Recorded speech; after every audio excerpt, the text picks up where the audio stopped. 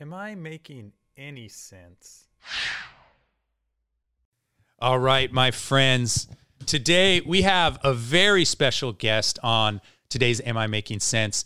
You can find him throughout the interweb performing stand-up comedy. He hosts the twice-weekly gluten-free comedy mic, and he also hosts one of the most informative podcasts I've come across, Comics Who Love Comic Books, the very hilarious Brett Singer. Yeah. All right. Thank you, Matthew. Yes. Thank you. Thank you for joining me, man. We've been bumping into each other at your mic and also at other mics. And I think that this whole pandemic, if there is a silver lining, it's that comedians are kind of mingling from different markets, right? So I'm over here, West Coast in San Jose. You're over in New York. But I really like what you're doing with your weekly mic, twice weekly mic. Forgive me. Thank you. And I really like your act. I like a lot of what you're doing. So I wanted to get you on the podcast and just have a conversation with you. So you're a comic book guy. So one of the things I like to do with everyone who joins the podcast is, what's your origin story with stand-up comedy? How did you get into it? What was the first bug that bit you and got you to do stand-up comedy? I was in kind of a low place. I wasn't doing a whole lot. I just didn't have a whole lot going on. And a friend of mine said, we should take a stand-up comedy class. And I had tried it once before, maybe 4 years ago. Excuse me. And it had gone okay. I mean, it was one of those, first stand-up experiences where you get up and it leaves you up there for like 9 minutes and you don't really have 9 minutes of material and you're just kind of going and it's fine. Yeah. But I had never really pursued it after that. And it took a little cajoling, but I said, all right, let me try it. And it was like a whole world opened up for me. Okay. Once I started going to open mics, and I mean, obviously doing that first show was just it was a very big deal. Just getting up there and doing your 5 minutes. That I was a lot more prepared when I did it this time, and because I had having come out of a class, and it was great. And so that led to doing more open mics, doing more shows, starting to produce my own shows, and it's really become my whole life. Nice. So so you went to a school then? Yeah, Manhattan Comedy School. The teacher was Karen Bergreen. Karen Bergreen. So how was that? Because I didn't go to school, but I definitely are any classes, but I've been looking at them. And really for me, it's just been a scheduling thing. Would you say that that's been really helpful in your development, or was it just? It was a good place to start. It wasn't a bad place to start. I mean, what I discovered, which was really interesting, was that I had always been writing jokes. Like I'd always kept notebooks, not strictly comedy notebooks, but just kind of notebooks of ideas and various other things. And I would go back to them occasionally. And when it came time to do a 5-minute set, I said, okay, what am I going to talk about? And I'm not someone, I know a lot of comedians do this. They just get up and they just talk. Yeah. And I don't like that. I like to be prepared. Yeah, me too. So what I started with a lot of one-liners, which I don't recommend, but it was an okay place to start. But it's not something that I do anymore.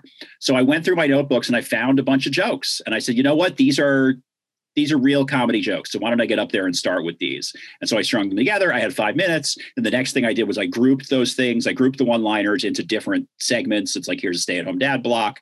Here's a block about the kids. And then that has gradually developed into doing longer and longer sets. But yeah, I would say starting with the class was helpful, but it also helped me realize that I was doing this anyway. Yeah. The connection was made. I actually, you know what? I think I could make a good argument for starting with one-liners.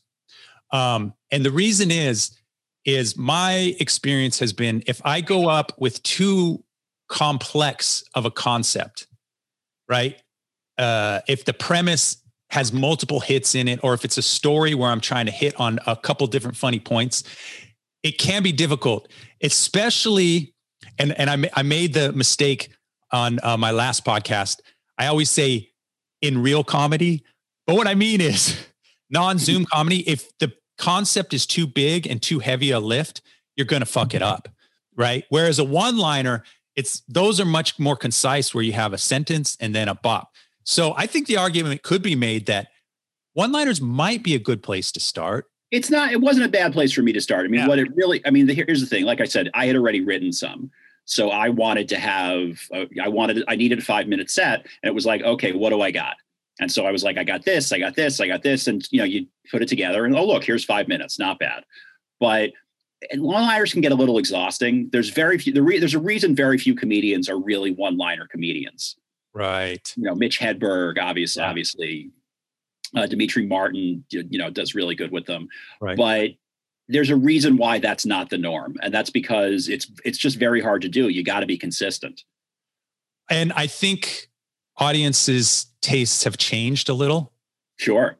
Like for me, I would say I was molded in the sense of my humor was developing around when there was a Rodney Dangerfield, there was a Stephen Wright, there was who are some other one-liners from the old days. Actually, it feels like almost every old act, because even if you look at like George Burns, he was an act, but he also had so many, it felt like it was a bunch of one-liners that were kind of putting his story together, but the cadence, the way he delivered it. So I think that for me, and probably yourself too, the one-liner is like, yeah, this is great. But I think audiences have just kind of changed where they want the flowing stories and they really want a connection to whatever your story is as the performer. Absolutely. I mean, but now it's not to say you don't have jokes. I mean, clearly, like you can tell the longest story in the world and it can be wonderful and interesting, but if it doesn't have jokes, nobody's going to care. Yes. I mean, they'll care, but not in a stand-up comedy set. Yeah. You'll lose them. They'll say, hey, I didn't come to a lecture. But I'm not here for a TED Talk, buddy. I'm here for a comedy show. That's right. That's right. So how did you transition into Zoom? So obviously the pandemic forced us all. Was it something you went willingly and was like, oh, this is great? Or is it something that had to grow on you before you started? I first started the mics because there weren't any mics. And I said, okay, I need a mic. And so I put them up. That's not true. There was the F Comedy mics. So okay. I also host for Felicia Madison. I host one of her mics on Mondays, but it was, I would like to have a mic at least once a day, preferably two, but it doesn't always work out that way, but I got to have at least one mic a day.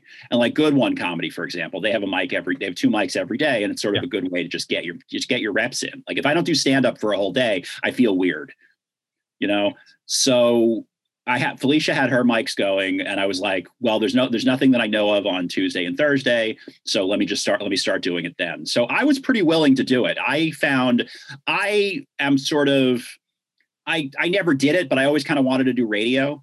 Yeah. And this felt a little like radio to me, like not exactly because obviously you're on video, so it's not quite that, but there was something about it that I felt comfortable with. And it never really, I didn't look back. I dove right in. So, I mean, I know there are people who are like, I don't want to do Zoom comedy. Blah, blah, blah, blah. It's like, okay, but then you're missing out. You're missing out.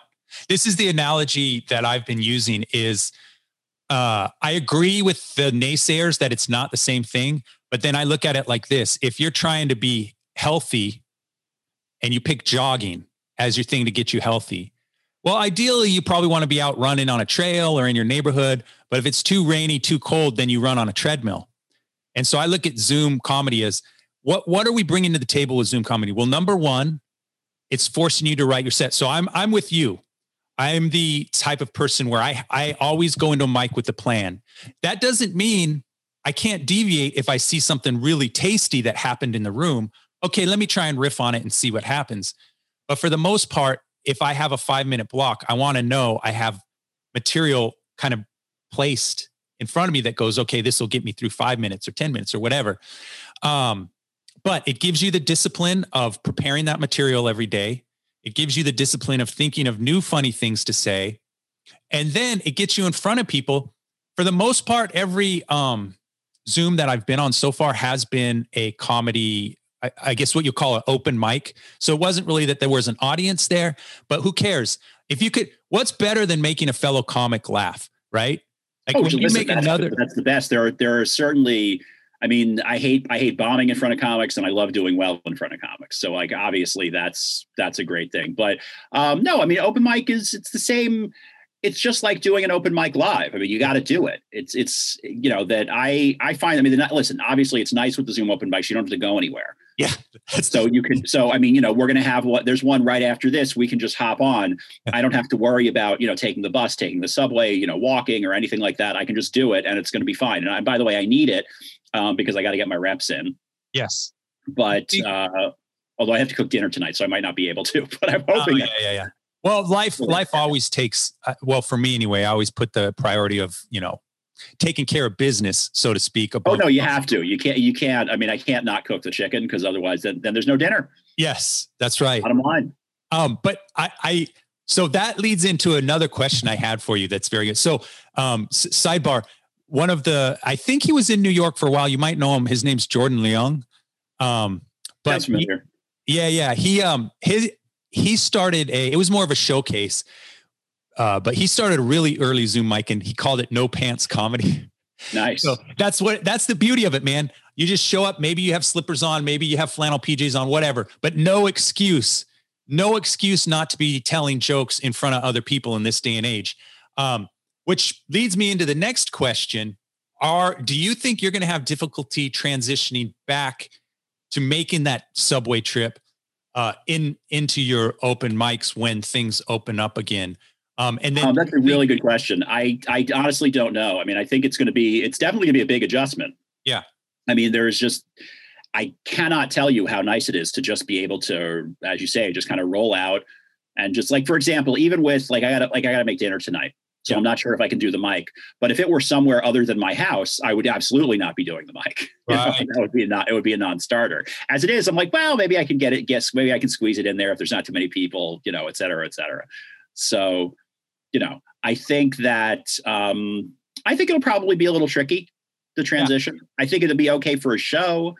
Like I'll always go anywhere for a show. I did an outside show in Harlem and I had no problem doing that.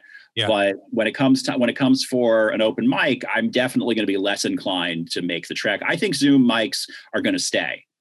I think it's still going to be a thing. I'm not trying to say that they should replace or anything like that. My prediction is that they will stick around because I think people have come to like them. You can do multiple ones in a day. You're still practicing your set. It's still not a bad thing. You can still get your reps in. It obviously being in person is nice. Yeah, there's that's no doubt about that. I think that the consensus is. From everyone I talked to on this podcast is that Zoom is here to stay. And I agree with that. And I want that because I didn't realize it until the shutdown happened, but I was kind of putting a little too much effort into stand up where I was exhausted, because I'd be getting home at whatever, 1 a.m., 1:30. And then I'd be waking up again at 5:36 to go to work. And then I got the family, I got the job, and I'm kind of going crazy. And then what happened is when I started sleeping more, I realized, I was trying to take on too much prior to the pandemic. But now that I'm in this cadence where I'm really only doing quote unquote late mics twice a week. And even a late mic for me is 9 p.m. And then the rest of the mics, I'm just kind of working around in my afternoon, thanks to the East Coast stuff that's available to me. So I'm gonna struggle going back. I definitely want to go back. I know there's a whole group of guys I used to do it with, guys and gals I used to do it with here in the South Bay, who they just don't do Zoom mics. So I don't know what their comedy status is. I don't know if they're writing. I don't know what they're doing. So I want to go back to that. But man, I'm going to stick with Zoom as long as it will stay around. And I almost think it might become a thing in and of itself. If we can draw audiences to where I'm trying to think, like, I know Zoom has a webinar feature where you can have hundreds of people or thousands of people, whatever. If it can really start to draw audiences, I almost feel like there's a new market brewing, if you will, because now we have international talent. We have comics from wherever, we can book from wherever. It's kind of an exciting place to be, I think. I don't know. Oh, absolutely. Oh, no. It's been great. I've had people from all over the world. I mean, it's been amazing. People show up at the mic from everywhere. Yeah. It's absolutely incredible. There's no doubt about that. There's no downside, right. In that regard. The downside, I totally get where people are coming from in that, you want to be in person, you want to be in person, you want to be in person. I just feel like, I'm not going to schlep to Central Park. I mean, that doesn't mean anything to you because you're in LA, but yeah. I'm not going to schlep out to the park. So it's going to take me an hour and a half to get there. And, so I can do 5 minutes in the middle, in the middle of the freezing cold, yeah. or I can do like 3 mics just from my office. And I mean, I don't know. I just feel like it's easier for me. The math is pretty easy on that one. And there's definitely a split. There's absolutely, I sort of joke about the outside people Yeah. You know, that they're the inside people and the outside people. And it's like, you know, we're the Morlocks or something. And they live in the above ground. And, you know, I mean, it's just, and I think there's something to that, because I think there are absolutely people who look down on the online stuff. And I find that a little shitty, to be honest. I don't really appreciate that. No. I think it's one of those things where there's always going to be the clicks, and then there's going to be the people within those clicks who can't see beyond the click. And I think that's really what Zoom comedy comes down to, is that there's people who are in there, like you said, the in-person comedy. And then instead of just saying, oh, well, it's not for me, but that's cool, do whatever you want, then they have to take their little jabs, you know, their little shots. I've heard it where, you know, some stand-ups will make fun of, they'll make fun of improv or something, or sketch. And I'll be like, well, what does it really matter? People are doing whatever they want to do to get in front of people and entertain. Like I'm for any of that stuff. I'm for Zoom. Well, right now I'm not so much for in-person, because I think there's a risk involved with that, but whatever, when we get back to it, I'm for in-person, I'm for improv, whatever people want to do. But I think it's just human nature that some people get in their little clicks and then they can't see beyond it. And they're like, oh, you guys are dumb for doing this. But 100%, do you think, so here's what I've been trying to answer. There have been times in person where I know I stumble upon a joke, or I do something in my set where I go, okay, that's good. That has to stay. And I just know it stays because of feeling I got. I go back, listen to the audio, whatever. I go, okay, that was good. I haven't figured out Zoom to where I go, oh, you know what? That thing is really working and I got to keep it. I feel like I'm still throwing spaghetti at the wall when I'm trying to get better at Zoom comedy. Have you found that you're able to read a crowd or find out what works well from a Zoom room? Or are you still struggling with that too? I would say it's harder, but it's not impossible. I mean, I can figure out if a joke works. It's easier, definitely easier to tell what works. If a joke works, people are laughing and you're in good shape. You know, like, you know, people are laughing, even no matter where you are. If you're online, you're in person, whatever, people are laughing. The joke works. Great. Thank you. Bank it. Yeah. In terms of something not quite working, there are things that happen on Zoom that don't happen live. Like, there's the lag. Yeah. So a joke might not work because you had a lag.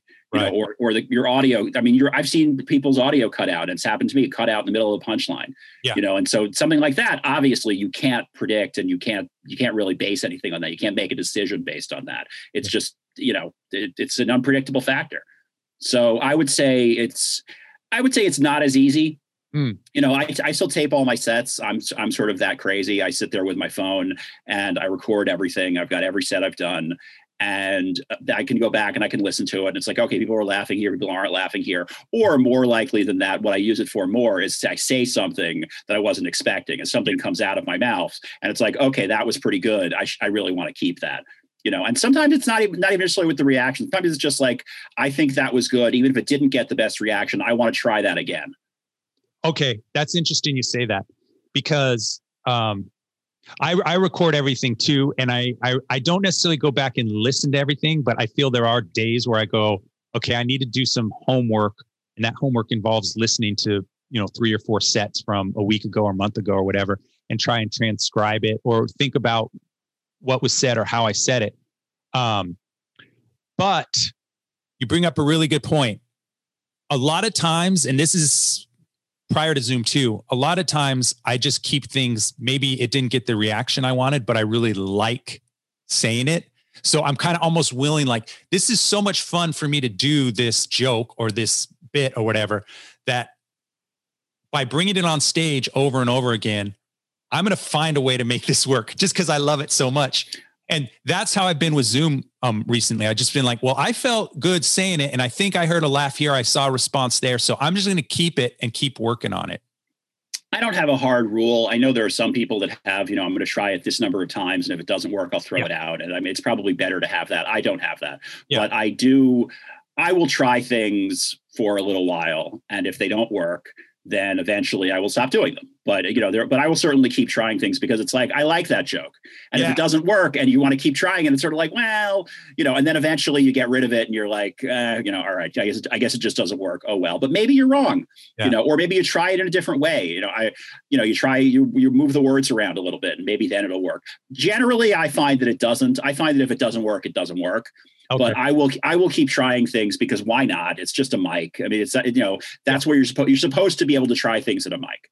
Yeah, I'm with you on that. So there are some things I can't get to work, but I love telling them as stories, but they don't work on stage.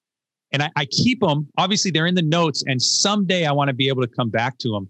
I know. Are you familiar with the comic Gary Goldman? Oh yeah, of course. Okay, so he was doing tweets. He might still be doing them, but at the beginning of last year, and one of his tweets, and they were just tips for doing stand-up comedy. Maybe right? No, they're great. It was true. I wanted to collect them into a book just because I absorb information better that way, and I understand they're all online, so it's fine. But well, I would prefer a book. Yeah, me too, because I actually don't really know how to read. I feel like such an old man when I say things like this, but I can't. Twitter is so messy for me. I don't know how to follow the format. It just doesn't suit my ADD. Like I'm looking at too many things. There was a great New York Magazine or Vulture, whatever. I think Vulture is part of New York Magazine, but they get a thing that the Gulman tweets annotated. So if you Google Gulman tweets annotated, and that was great. And that was terrific. And it was they were grouped, and it's still not quite what I want, but it was a much cleaner experience. And I was able to, get something out of it. Way cleaner, because I was so distracted by all the back and forth and all the tweets that I probably got through like 20 or 30 of them, whatever. But I think I came across that list and that was great. But one of his points was, and this always stuck with me, is, and most comics, I believe, don't think in these terms because it's tedious. But he said, try and transcribe word for word some of your sets. And then see if you can play with the words, it's a lot of work. It's a tremendous amount of work. I freely admit I have done it, but I do not do it as regularly as he suggests. Oh, me neither. No way. And I every now and again, I'll go through and I'll say, all right, I'll do partial homework. I'll write down this bit on this recording that I have.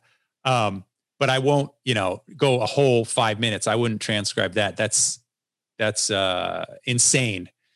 But, yeah. So I'm with you. I don't like giving up on things and I keep things around, but ultimately, like for instance, this story I'm thinking of where I was attacked by 2 dogs. It's hilarious to me. In conversation, I can usually make it work, but it just dies a really horrible death on stage every time I bring it up. But I'm hoping maybe like 10 years from now, I might be able to figure out a way to make it work, but who knows? So what's some of the best advice you've gotten since you started doing stand-up comedy that's really helped? Oh, God. One of the first pieces of advice I got from Andy Engel, who runs Manhattan Comedy School, is don't run the light.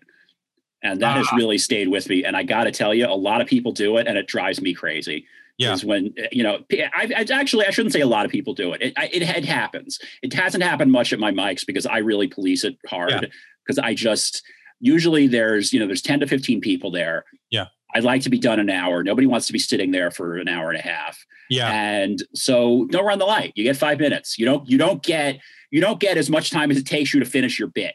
Yeah. You get 5 minutes. It's not the same thing. Yeah. So if you are doing a bit and it's too long, look what I did early on. And I think this was either a piece of advice I got specifically, or it was something that I kind of crafted, is when you get the 1 minute light, have a bit that is less than a minute that you can go to right away.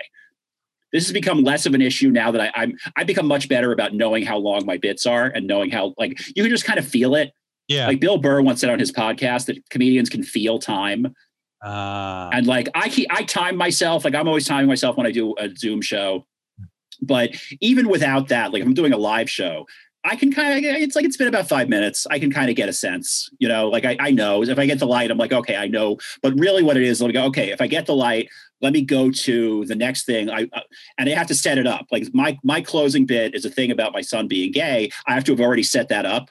Yeah. I have to have set up that I have 2 kids. There's various pieces that have to be in place for that closing bit to work, which is much more complicated than when I first started. When I first started, it was just sort of a general thing about being almost 50. And that was a much easier thing to go to when you have, when you get the 1 minute light. Yeah. But it's like, they need to know I have 2 kids. They need to know that one is gay. They need to know that, the other one is into musical theater.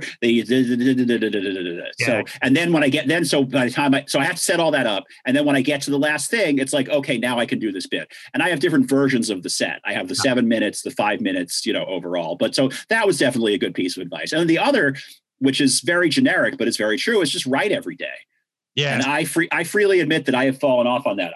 What happens to me is I was doing a Star Trek theme show with Sharon Simon, which was great and was super fun. So I was really hammering that show because I wanted it to be good. Yeah. So that's what I was really practicing. And so I did not spend time writing anything else.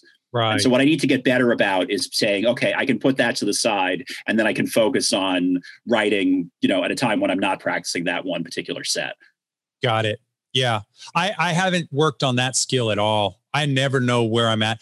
I get the light. And then I think once I get the light, I'm with you in that I know I have some short, almost like one-liner stuff I can go to, but I've certainly been caught where it's like, oh, a minute.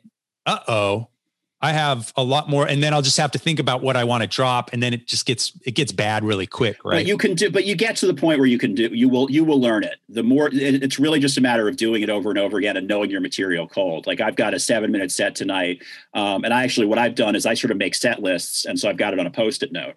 Yeah. And so what I can do is I know this set pretty cold, but if I need to, I can just pop this up by the camera and then it's all right there. Yeah. And so this one little Post-it note is 7 to 9 minutes. So this set is anywhere from 7 minutes to 9 minutes. Nice. And or for that matter, it could be a 5-minute set, obviously, if you just do less of it. But, you just kind of keep glancing at your clock and say, all right, so I'm at this point. I know if I do this, that's going to be about 2 minutes. I know if this is going to be 30 seconds. And it's not perfect. Some comedians have it timed down to the second every single bit and where the laughs are supposed to go. I am not that comedian. Yeah. By the way, my favorite bit of Gary Gulman advice was some comedians can get up and riff and not write and just say whatever's on their mind. You are not that comedian. Which I just thought was fucking brilliant. I've said that so many times and it's stayed with me so much because it's like, that's right, Gary, you're absolutely right. I'm not. Yeah. I would apply that statement that he said to so many things. I think we like to lionize or create these myths around entertainers. And it's in the music world too. And it's in comedy where, oh, these guys, they just had it. They could just make things happen. And maybe, but the older I get, the more I think if you say someone had it, it's because there's all of these hidden hours, hundreds, thousands, tens of thousands of hidden hours behind them that make them look like they have it. So I would imagine that even the comics who say, no, I just go up and riff, maybe they didn't write on paper. Maybe that's what it was.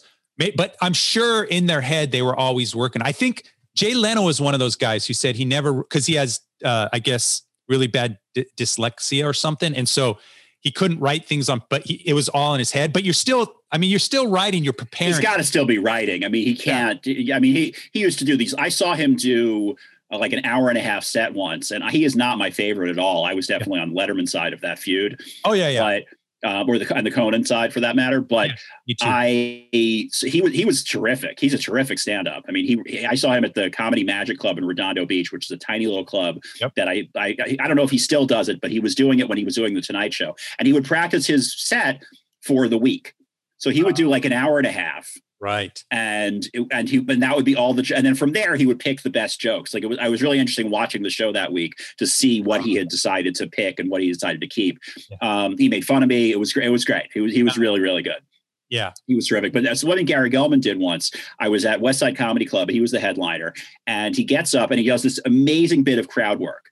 This woman was talking during his set, and he did a whole thing, and it was really masterful. It had to be 10 minutes. And so I turned to my friend and I said, "Hey, that was really amazing." And he said, "Yeah, it was also amazing when he did it last week."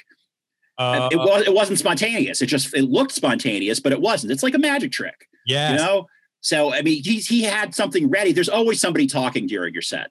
That's going to happen no matter who you are, no matter how famous you are. It doesn't matter. Someone's going to be talking. So all you have to do is you've got your people are talking card. You pull that up and you go boom, and you hit people with it. And they're hearing it for the first time. I hadn't heard it before. Yeah. So I was completely blown away by it. I probably still would have liked it if I'd known that it wasn't brand new. But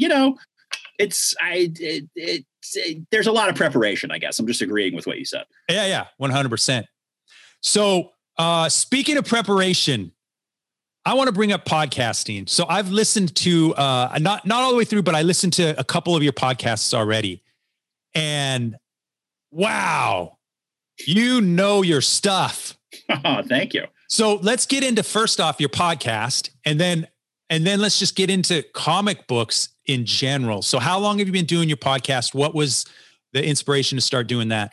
Podcast is about a year and a half, but it really kicked in. I'll be honest, it really kicked in over quarantine. Sure. Because I was able to I like to edit out things. Like I like to edit out the ums and I like to take out the pauses. And I try to get it as tight as I possibly can, which takes time. I've gotten pretty good at it, but it still takes time. Okay. And so I was able to do that. With quarantine, I had more time. So I just got into a nice rhythm of recording every week and getting the episodes up. I've got to post this week's episode. I've gotten into a nice schedule, which is, something that you need to do if you do. That's like the first thing to tell you about doing a podcast is be consistent. Yeah. So that's obviously very, very important. Yeah. So, I mean, I would say that the inspiration was something called Comic-Con. Okay. Not Comic-Con, but Comic-Con as in communist. Yeah, sure. So a friend of mine did like an alternate Comic-Con called Comic-Con. And he said, why don't you do a panel of, comics talking comics? Okay. And I was like, okay, that sounds really fun. So I put the word out, comedians who are into comic books. Yeah. I got a few people. I had them. It went ridiculously well. Like it was so much fun. I had such a blast. It was, I love hosting. I mean, you see that when I do the mics. I love hosting in pretty much all capacities. And so this was a matter of hosting, but it was with comic books and with comedians. And I just sort of went down the panels, like, what do you think of this? And who thinks that of this? And just went back and forth. And it was great. So my friend said to me, why don't you do a podcast of, the same thing? And I said, that's a great idea. Yeah. And so that's what I've been doing. And thanks to things like the Displaced Comedians Facebook group and other Facebook groups, I've been able to find more and more comics who are into comic books. And so I've been able to do one every single week. When did you get into comic books? Oh, when I was 7, I think. Okay. I mean, a very, very long time ago. Was there a particular one that drew you in, or you just wanted all of them? No. I started reading things like Richie Rich and Archie. Okay. And then my dad said, it's time for real comics. And he gave me a copy of Doctor Strange. Oh. And that just blew my mind. Like I remember specifically that the type was so much smaller. Mm-hmm. Like there was something more serious about it. Yeah. And I can remember the splash page. I'm still looking for the exact issue. I think I found it. I have to go back and look. I've got a couple of trade paperbacks, and I think I found the actual issue. And then I would want to, get my hands on it, because obviously the very first one would be a cool thing to have. Yeah. But the whole thing just spoke to me. I mean, it's a fun one to start with, because it's not like I didn't relate to him the way I eventually related to Peter Parker. I very much relate to Peter Parker. His life sucks. My life sucked. Yeah. He was a nerd. I was a nerd. He had spider powers. I had spider powers. There's a lot of similarities, I guess is what I'm trying to say. Right. Yeah. But with Doctor Strange, it was just like the whole Marvel universe, the whole Marvel thing was just really cool. Yeah. And I got into it immediately. As soon as I saw it, I said, I want more of this. Nice. So, are you one of these who you've collected them and you haven't gotten rid of them? So you still have? Oh, I have so many comic books, Matthew. I have so many comic books. My wife, the current source of friction in the Singer household is that we have a storage space that we are paying for, and it has maybe 15 boxes of comic books, and I need to get rid of a lot of them. I've been told I can keep some. Yeah. I'm allowed to keep a certain amount, but it's probably going to be down to like 3 or 4 boxes. Yeah. And that's going to be really hard. I'm not going to lie. That's going to be extremely difficult, because I'm going to have to go through. There's some I want to keep, and there's some I'm willing to get rid of. And it's going to take a lot of time to make that happen. Man, I'm trying to think of a way you could save this all. So when they're just sitting in, so here's the thing. I'm going to play devil's advocate. If they're just sitting in storage, then I agree with your wife. They're not doing anyone any good, and they're costing money. But if there's a way we could get a Brett Singer comics who like comic books eBay page, where you have like a weekly thing where you go, this is my comic book from whatever, and you have a little memory about it, right? And then you just auction it off. Then you can tell the wife, well, no, this isn't just storage. This is an actual business that's they're worth. The problem is the vast majority of the ones that would be worth something are worth nothing, because I didn't take good care of them. Like I was reading them. So, I'm 10 years old. I'm not thinking about value. They're all bagged and boarded now, but they needed to be bagged and boarded in 1982. Sure. And that's, like I have all the Frank Miller Daredevils, and those are actually worth money because they weren't oversold. And when I say worth money, it's like $50 here, $75 here, but that's not nothing. No, it adds up. That's great. But they're just not in good condition. The vast majority of them were just red and red and red. A smart friend of mine, there was a Wolverine miniseries that I think in really pristine condition is worth a few bucks. And he bought 2 copies. And I was like, why would you buy 2 copies? That's stupid. Yeah. Like, why would you bother doing that? And of course, I'm the stupid one. I should have bought 2 copies because then I'd have 2 copies of this, terrific thing from 1981 or 1982 or whatever it is. Yep. Yeah. So he had some good foresight because I don't think any of us were thinking about that back in those days. No. So question for you. Back in, let's just take a date. Like, let's say back in 86, if I would have come from the future and told you, Marvel Comics, DC, Star Wars, and even Star Trek are some of the biggest pop icon phenomenons from 2010 to 2000 or 2005 to 2020. Would you have believed it? I think so. Okay. 1986, I was kind of a pain in the ass. I was into punk rock. I was, I was a little bit of a rebel. Yeah. I might have believed it. I was reading comics though, so I think I would have believed it. It's the value of it. I never really saw them as an investment. I never saw them as anything other than something to read and something to hold on to and an object to cherish. Like I really did, because I really do love them. I mean, I don't love them the way I love my family, but I obviously do. But as much as one can feel strongly about an object, I feel strongly about my comic books, especially the ones from my childhood. Right. The less old they are, the less strong I feel about them. Yeah. But there are certain ones that are just really good. And it's like, I want to hold on to them because they're really good. Yeah. Like Civil War, the Marvel Civil War was really good comics. I want them. Yeah. I want to be able to go read them if I want to. And the truth is I shouldn't care because they're all online. Like they're all on Marvel Digital Unlimited. They're not. It's not the same thing. No. But boy, oh boy, would it be nice to not be paying for a storage space to store these comic books. That's really, that's kind of the bottom line. Okay. Okay. So you would have been like, okay, I can buy into that. I could see them being like every year there's a blockbuster that's from a Marvel comic book. So next question on that, I guess on that train is, having followed comics, because for me, I kind of got out of them at a certain point. And really the only comic book I followed religiously in the 80s was probably X-Men and whenever Batman became more of a dark anti-hero type. Right. Dark Knight Returns era Batman. Yeah. Yeah. And then I kind of got out of it after that and I haven't been continuing with it. But do you think that what Marvel Studios has done has been in keeping with the storyline from comic books, or maybe not even the storyline? So I guess what I'm trying to get at is, do you think they've been doing a good job or a bad job? And not just Marvel, but let's even throw in DC and whatever. Well, Marvel's done a good job. DC has not done a good job. Okay. I mean, the movies are the proof. I mean, ultimately the Marvel movies are so much better. Yeah. They tie together in new and exciting ways. It's like the comic book universe, except it's a screen universe. They took the same basic idea of a comic book universe and they put it into a movie. So you have all these interconnected things. You have this character showing up in here. I mean, what was fun? I'm not sure exactly how old you are, but like on Super Friends, it was really fun when a new superhero showed up and hung out with the Super Friends. Like I was always excited when Flash would be there. Flash wasn't there all the time, but sometimes he was, and that was really cool. Yeah. So, when the Spider-Man movie is coming out and Doctor Strange shows up, that's going to be really neat. Yes. I'm going to be excited about that. So, they've done a really good job. The DC movies, I mean, Aquaman made $1 billion and it was terrible.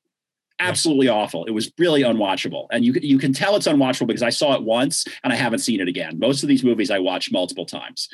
Like I will even watch the Zack Snyder Justice League again, just out of curiosity, because I'm curious what he does with it. But the DC movies just haven't been as good. They haven't figured out how to make them work together. People point to Joker. Joker's not a superhero movie.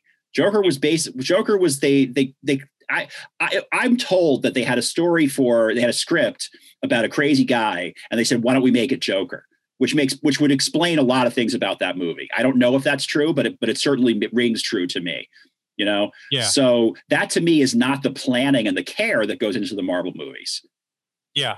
I think I agree with that. The DC movies, I can't figure out what it is. I haven't watched Aquaman, but I have watched a number of the DC movies, and I think they're all good, but there's something, it does feel like something's missing. And they're trying to do these things, like they've brought together different DC superheroes. But yeah, people just aren't, it's not resonating with people. Did you watch the most recent Wonder Woman? Oh yeah. Terrible. You didn't like it? Terrible. Okay. Absolutely awful. I mean, really just inexplicably bad, because the first one was good. Oh no, it was, and I like her. I like him. Yeah. I enjoyed the first one, and it makes me wonder, like, did I miss something? Was the first one actually not good? Like, that's how bad it was. I just thought they completely missed the mark. They just did all these weird stuff. He's coming back in somebody else's body. I mean, it was just like, what's going on? Yeah. The back in someone's body and then just kind of going away towards the end. That was a little weird. I don't know. I'm not the best superhero movie, but I kind of liked it. But the one thing I will say is, maybe it's because I'm contrarian, but I heard a lot of people complain about Gal Gadot's acting. And I've heard that in general. That's not a new thing. You don't hire her for her range. I mean, you know, she's not an amazing actress. I mean, she's got a lot of presence. She's obviously gorgeous. Yes. But I thought she was a good Wonder Woman. I love that everybody on Themyscira has an Israeli accent, because she does. I think that's awesome. I just think that was a great choice. What I have to say is, it's like, well, was Linda Carter the best actress? And then really, like, who cares what she's doing with what they've written? To me is like, it's fine. Now, what did they write? You could make that argument, like, yeah, it was kind of weird. He's showing up in another body, but then we see him from her perspective. So it's him the whole time until the, I mean, they clearly wanted him back. The thing is, they shouldn't have killed him off in the first movie. Yeah. Like, that was dumb. I remember when it happened, I said, why are you doing this? You're going to want him back. Yeah. Like, no, now, obviously you couldn't have had him in 1984, but they did nothing with it. It was in 1984. They had no fun with an 80s thing. They didn't do any fun 80s stuff. They did like sort of vague nods to leg warmers and the occasional song, but they didn't really have a lot of fun with it. It could have been, I don't know. A movie set in the 80s should have been super fun. I love the 80s. I was an 80s kid. It just didn't work. It was not 2.5 hours. It just went on and on and on. Yeah. What do you think of all this 80s, what do you want to call it? It's like, it's a resurrection or a 80s. Feels like everyone wants to have an 80s themed anything nowadays. Now that was my impressionable era too. I love the 80s, but I think I love them for different reasons than people who read Ready Player One love the 80s, right? I mean, Ready Player One I thought was very overrated. I mean, I thought the movie was fine. The book is just a collection of references. Oh my God, Brett! That's exactly what I tell people. I go, if you were there, everything that's written in that book, you're just reading it going, this author basically just picked 1980s pocket. That's what he did. Pick their pocket, whatever really resonated with people who were there. He wrote a chapter on it or whatever. And then, like suckers, we all read it. I read it because I didn't even hear about it until some younger, like millennial age people recommend and go, oh yeah, it's very nostalgic about the 80s. You got to read it. And then I'm reading and I'm like, this isn't nostalgic. This is just like someone picking every little bit that's going to resonate with someone who was around then. Totally. And then mishmashing it into a thing. So I agree with you. But I guess the point being is that there is a market that's been made, right? Like I tell everyone about Stranger Things. I really like Stranger Things is the first season of Stranger Things is a masterpiece. Yeah. I loved it. I think I watched it 3 times, and I never do that because there's so much to watch. But boy, oh boy, do I love that first season. Yes. That first season is like a memory of something that never happened to you. Like that's how deep it got me. It's like, I remember all those things happening to me, even though they obviously didn't. Yeah. You know, I didn't grow up in the suburbs. I don't even know how to ride a bike, but somehow I was those kids. Like there was the thing about Mike's mother dresses him. That's how, because I know that because my mother dressed me. Like whereas Dustin, he dresses himself. There you go. Like that's the level of detail that they had. And it was very, very well done. So well done. And even the music, I mean, everything about that movie is just, like you said, it's some kind of echo or dream that you already had. And so I thought that was really good.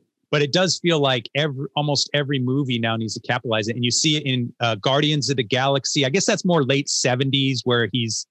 That was more 70s with the music. Yeah, I guess so. But again, as long as it makes sense with the plot, like it made sense, it made sense with the plot because that was when he left Earth. Yeah. So, okay, that's fine. That doesn't bother me. Yeah. Yeah. So I think they're definitely cashing in on this, the kind of the 80s nostalgia that's out there. I wanted to ask you, so we've covered DC and Marvel. So definitely under Marvel. Since Disney took over Marvel, what is your opinion about the writing? Nothing. I haven't noticed anything change. Okay. I mean, they left Kevin Feige in charge. Yeah. That's really what matters as far as I'm concerned. I mean, I think the next crop is going to be these Disney Plus shows. Yeah. So that's where it's going to be. That's where it's going to be like, okay, what's going to happen there? Because those are the big ones. That's sort of a big shift. I mean, it's away from movies. They're still going to make movies, but as I understand it, Kevin Feige can't do everything. Yeah. So he's not. I'm sure he's still involved in the movies to some degree, but I think he's really focused on the Disney Plus shows.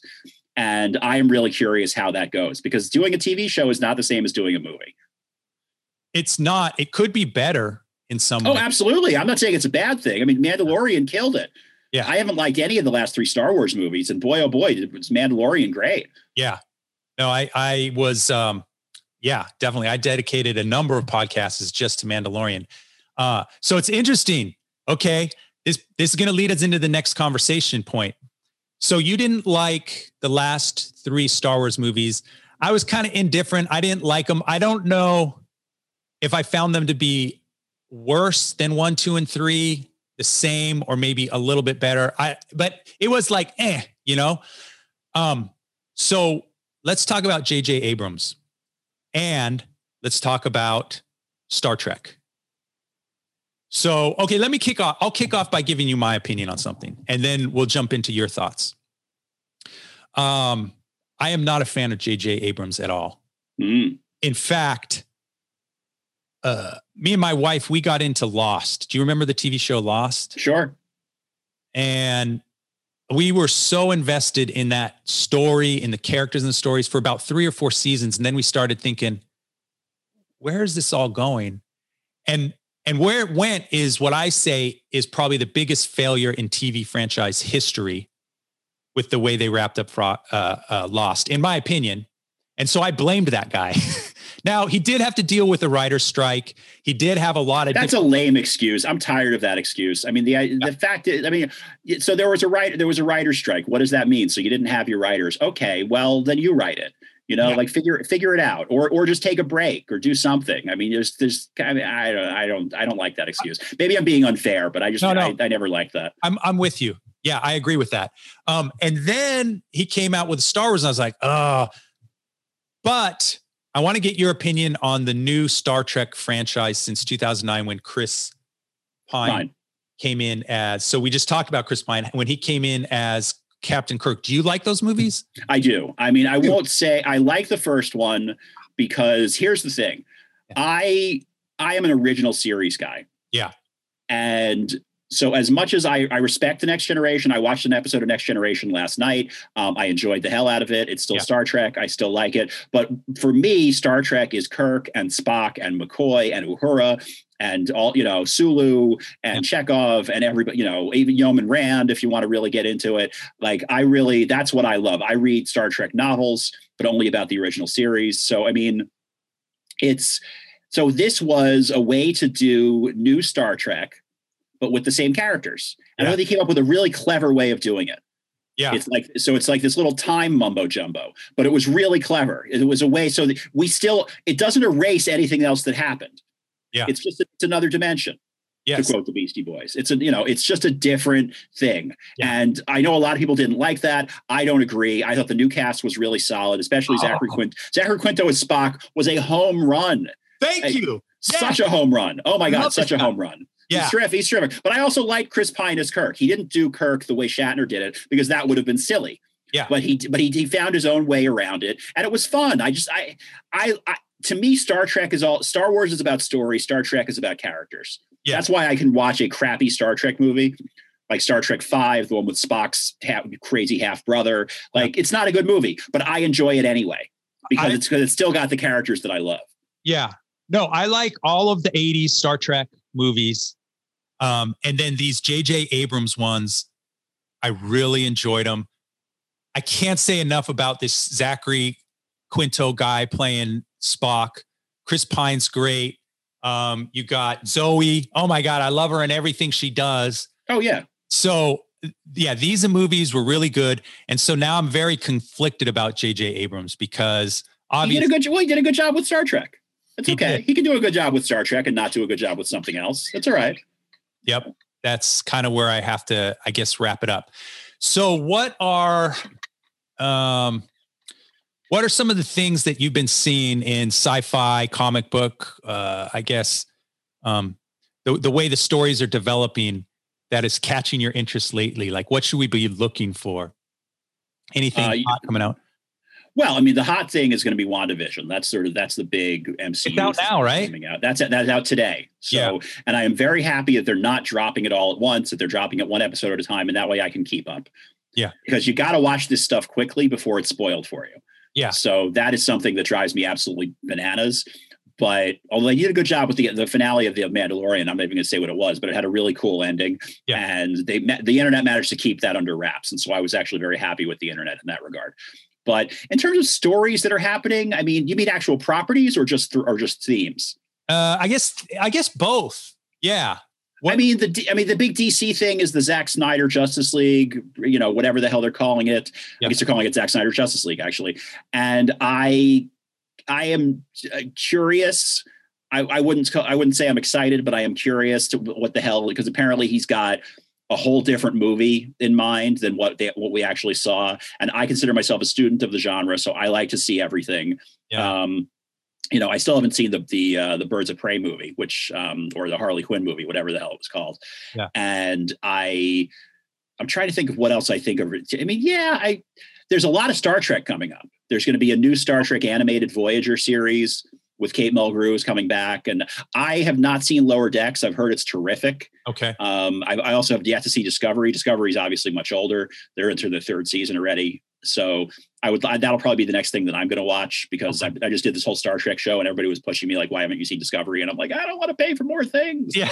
but I might I might cut some other stuff and then come back to it. Yeah. I never got into that either. I was original series, next gen. I liked all the movies. But I haven't followed any of the other stuff. So I got a question for you. When it came time to introduce my kids to Star Wars, I asked around with a lot of people who are diehard Star Wars fans. I was a diehard Star Wars fan through through Return of the Jedi. And then everything since then is kind of been not so good. I liked Solo. I liked Rogue. I liked Rogue One. I didn't like Solo. You didn't like Solo? Yeah, most people say they don't like it. I liked it just because I think Han Solo is. Even as a kid, I always appreciated kind of the anti-hero. I like when characters, even if they're in a hero type role, they're flawed and you know they're kind of broken. Which is why I always like Batman. Which is another question. Let me put a pin in that. I want to come back to you, ask a question about Batman. But for my kids, if I want to get them into Star Trek, what I ended up doing is I did the first Star Wars. You have it in your joke. We're calling it New Hope now. It wasn't a New Hope, but the Star Wars, Empire, and then Return. So that's how I started my kids to it. And it worked. That's the right way. Yeah, it worked. And then we went back and did 1, 2, and 3. So we did it basically. Oh, you did? See, I never did 1, 2, and 3. Okay. I skipped them. I was just like, if they want to see these someday, that's fine, but I'm not going to be the one that introduces them. Okay. I think it's probably a little silly, but I am not a fan of those movies and I don't have any great connection to them. The only one I sort of have a connection to is 3, because I remember seeing it in a movie theater at like 7:00 in the morning with all the other maniacs at the Ziegfeld in New York, which is a great old big movie theater. And it was supposed to be the last Star Wars movie ever. And so that was exciting. And so that was really fun. And also it's one where evil wins, which I like. And, evil can win because you know what's going to happen next. Eventually things are going to be okay. Yes. So, that was fun, but it was, they're not really good movies, especially number 2. Number 2 is just, I tell people 2 is almost unwatchable. Yes. This is what I tell people. I say, for me, my subjective opinion, Number 2 was not just the worst Star Wars in the whole franchise. It might be the worst movie ever greenlit, ever. The writing, terrible. The acting, terrible. It's just everything about that is just off-putting. Which is why I think 3 was good for me, because that's when Anakin, I think the last scene in 3 was actually pretty powerful. But then at the same token, you're like, oh, finally, he's Vader already. Right. I mean, but the thing is, like, conceptually, that's cool. Yeah. Like, I like that he becomes Vader, and that was neat. And I enjoyed that. I enjoyed seeing that happen. And I think that's fun for a movie. And I don't know, it's kind of a cool thing, but it was certainly not super well executed. I mean, the movie was a bit of a mess. Yeah. I think those 1, 2, and 3 are not good. But then my kids really got into the cartoons, and I would say that Rebels is probably their favorite. I've heard good things about Rebels, and I liked Clone Wars. I watched Clone Wars. I believe I got them all on DVD with the kids. This was a long time ago. And I sat down and I watched them, and I was pleasantly surprised. They're actually really quite good. Yes. We're about season 4 on Clone Wars now. And I like Clone Wars too. So it was a success. The kids love Star Wars. It's great. Obviously when they're a little older, I'm going to get them into Lord of the Rings, but I want to try and get them into Star Trek also. As a dad, as a Star Trek fan, how do you introduce your kids to Star Trek? How old are your kids? 10 and 8. That might be a little old for original series, only because it's so hokey. Yeah. Like it depends on how much they listen to you. I started with my kids at a younger age on the original Star Trek, and they liked it. It has not stuck with them very well. Right. Like they didn't take to it the way I took to it. I mean, I devoured Star Trek when I was a kid, and I continue to, I go between reading comedy books and reading Star Trek books. Like that's sort of the way that's basically my reading. But, I think, you could try original series. It's probably a little boring for them is the problem. Well, I think I agree, because I think the more of the computer graphic stuff, like especially Clone Wars, my one knock on Clone Wars is, and you have a joke that kind of touches on this, but Clone Wars is almost too war-y. I want to watch this Clone Wars where it's all character development, intrigue, spy, something like, because Rebels, there was a lot more intrigue and more mission based rather than set battle based. But Clone War, there's so much fighting that I almost think they're overstimulated. So if I were to go to the original Star Trek, I agree with you. They might think, well, this is a little. It's very slow. It's very slow. The effects aren't good. The acting is a little stilted. I mean, it's very much of its time. Now, I like I said, I did it with my kids. I remember I was out and I was coming home, and we didn't really text back then. But so I get home and I'm thinking, all right, the kids are with the babysitter. And I was like, when I get home, they're going to be halfway through a Star Trek. Like every night we would sit down and watch a Star Trek episode. That was kind of our ritual. Nice. And I was like, I just had a feeling like when I get home, I was getting home a little later than I usually did. They're going to already have started because they're really into it. And they had, and they were like, oh my God, I'm so sorry. And I was like, you know what? It's actually really gratifying because it means you like it. Yeah. Yeah. It means you're having fun. And that's what I want. I want you to sort of experience it and enjoy it on your own and, have fun with it. So, they were younger, and I think they were more willing to take the journey. Like I remember playing Mr. Spock with my younger son. What was he, 5?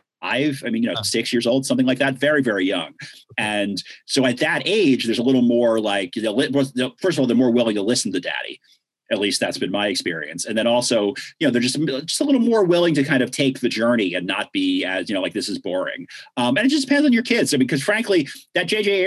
Abrams movie is probably a good place to start. It's just not the same. Like the knock on that movie is that there's a little too much whiz bang, a little too much lens flare, all of the things that J.J. Abrams is known for. And I kind of feel like, that's sort of the way things are going now. I would say Discovery, but as I understand it, Discovery, they curse. So you probably don't want to deal with that. Like Discovery has like sex and cursing, which a lot of fans are not into. Yeah. Yeah. Sex, definitely don't want to deal with that with a 10 and 8-year-old. Cussing, I'm sure there's movies that they're watching that there's cussing in, but I was thinking next gen, they are still forgiving of older style of movies and I guess more low fidelity, what you would call it, because they're still 10 and 8. I think as they get older, all of us are kind of getting brainwashed to need so much action so quickly that it's just kind of the way we're going, I think. If they're willing to watch older movies, then I would give original series a try. Because why not? Worst case, they won't like it. What are you going to do? Yeah. And I haven't watched those in a long time either. So I would like to go back and watch them. It's fun. At least it was for me. I really enjoyed going through it with them. Nice. I'll go with that. So before we wrap this up, because you got to cook your chicken, I'm going to hop on another compliment. But who was your favorite Batman in the movies? Oh, well, it wouldn't be the movies. My favorite Batman is Adam West.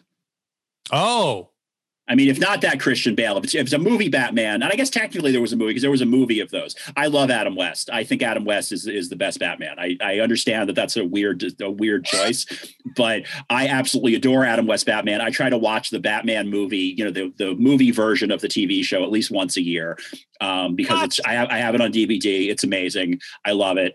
I have the box set of the original series, okay. The old Batman series. Yeah. But I mean, otherwise, I think Christian Bale did a good job. But an argument can be made that was only kind of Batman. Like he didn't really. That version of Batman was somewhat limited. Yeah. Because Christopher Nolan doesn't really like comic books. Yeah. Which is a weird choice for a guy to direct Batman. But as I understand it, that's not really his thing. Okay. But he's a much better actor. I mean, Christian Bale is certainly the best actor to ever play Batman. Yeah. I go with, you know what, for me, well, first off, let me just comment. I didn't expect anyone to say that because Adam West, that's arguably, to your point, that's almost like a different Batman universe. It's a totally different it's a very specific type of, it's 60s Batman. Yeah. And that is it's very true to certain comic books. It is not true to the Dark Knight comics. Yes. Which is, now, I totally get that that's more interesting. Yeah. But I'm not, you're going to tell me I don't like 60s Batman. I love 60s Batman. Yeah. Yeah. So, remember the Batusi? I mean, Adam West was amazing. He was an absolutely perfect Batman. I mean, there's no doubt in my mind. There's a fantastic show that I don't think ever made it past the pilot stage called Look Well. I'm pretty sure it's on YouTube and you should watch it. Conan O'Brien and Robert Smigel produced it. And it is genius. He plays an aging actor who gets to be an honorary deputy and decides to actually fight crime. And it's genius. It's absolutely genius. Adam West was a cut above. I love Adam West. Well, I would argue he's a great comedian. Sure. Absolutely. The way he delivers things. Great timing. Fantastic timing. So for me with Batman, it goes, this could be just because it was the first Batman. I really liked Michael Keaton. Okay. I liked Michael Keaton. And then after that, it's Christian Bale. Yeah, I mean, you can't argue Christian Bale. Not that Michael Keaton is a bad actor, but Christian Bale is the best actor to ever play Batman. I mean, there's no. My issue with Michael Keaton, I will never forgive it. And maybe it's more the director. Batman doesn't need reading glasses. And there's a scene in that movie where he's he picks up the paper or he picks up something and he puts on his reading glasses. And I'm like, no, Batman doesn't need reading glasses. That's not okay. That is a good point. That's true. I forgot. Always bothered me. And then this is for me, I'm very, I guess, I don't know. I'm set in my ways with this one. I cannot believe Ben Affleck was cast as Batman. I'm so enraged by it. I haven't seen any of them yet. He looked right, which was kind of cool because he's big. He's sneaky big. And that was actually kind of fun. Is he looked the scenes that they showed, the best parts of Batman versus Superman, which is not a good movie. Yeah. But the best parts of it were the scenes that were straight out of a comic book. Well, one thing Zack Snyder is good at is staging scenes that look like the comics that they come from. Yeah. And like Watchmen, the best part of Watchmen was the Dr. Manhattan sequence that is right out of the comic book. It is word for word, image for image out of the comic book. It is brilliant. It's so well done. And you got to give him credit. I mean, I don't love the guy, but you got to give credit where it's due. He did a terrific job. And there was the same thing in Batman versus Superman. He looked like Batman from The Dark Knight Returns. Yeah.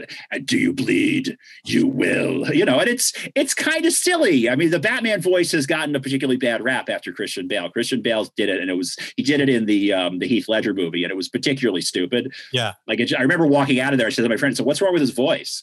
And he was like, "What do you mean?" I was like, "He sounds ridiculous. He sounds like Cookie Monster." I don't know. But So I read something online. There was a vague, like, Twitter decided to do an appreciation of Batfleck. And I was a little swayed. I'm not going to lie. I actually was like, you know what? Because I wasn't really into it. I was definitely in the ones making fun of him. I don't really like those movies. I've seen them, but they're not very good. Okay. And I was a little bit swayed by some of the passion there. I'm sort of tempted to give him another chance. I'm not really sure why, because the guy's doing just fine without me. Yeah. But I feel like, I don't know, maybe I've been a little unfair. Yeah, I don't know. I have hated him in every role he's ever done. There's something about him. Oh, okay. Well, you didn't like Argo? Argo was a really good movie. I don't like anything with this. For some reason, I just see through to a douchebag.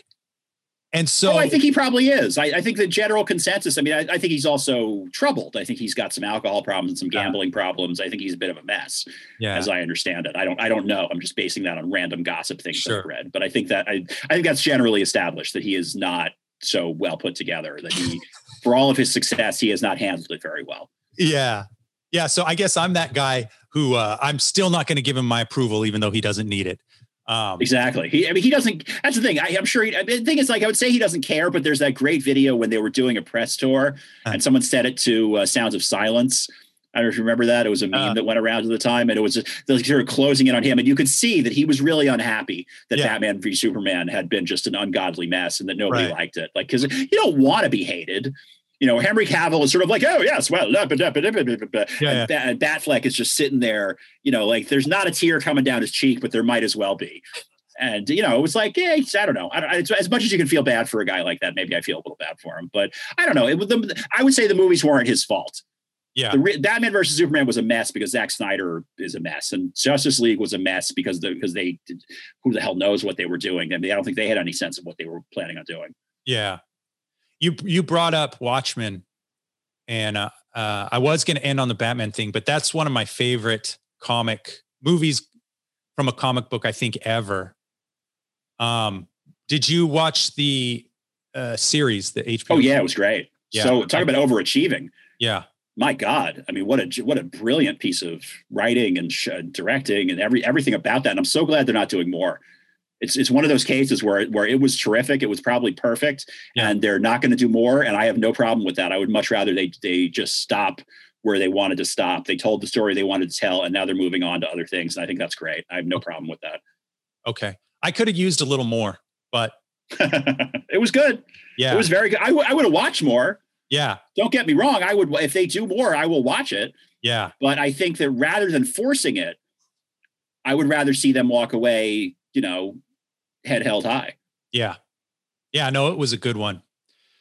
Cool. Well, Brett, you got to get to the family. I got to get to a comedy mic. I really appreciate the time joining my podcast. Once again, you can catch Brett twice a week doing his gluten-free Zoom mic.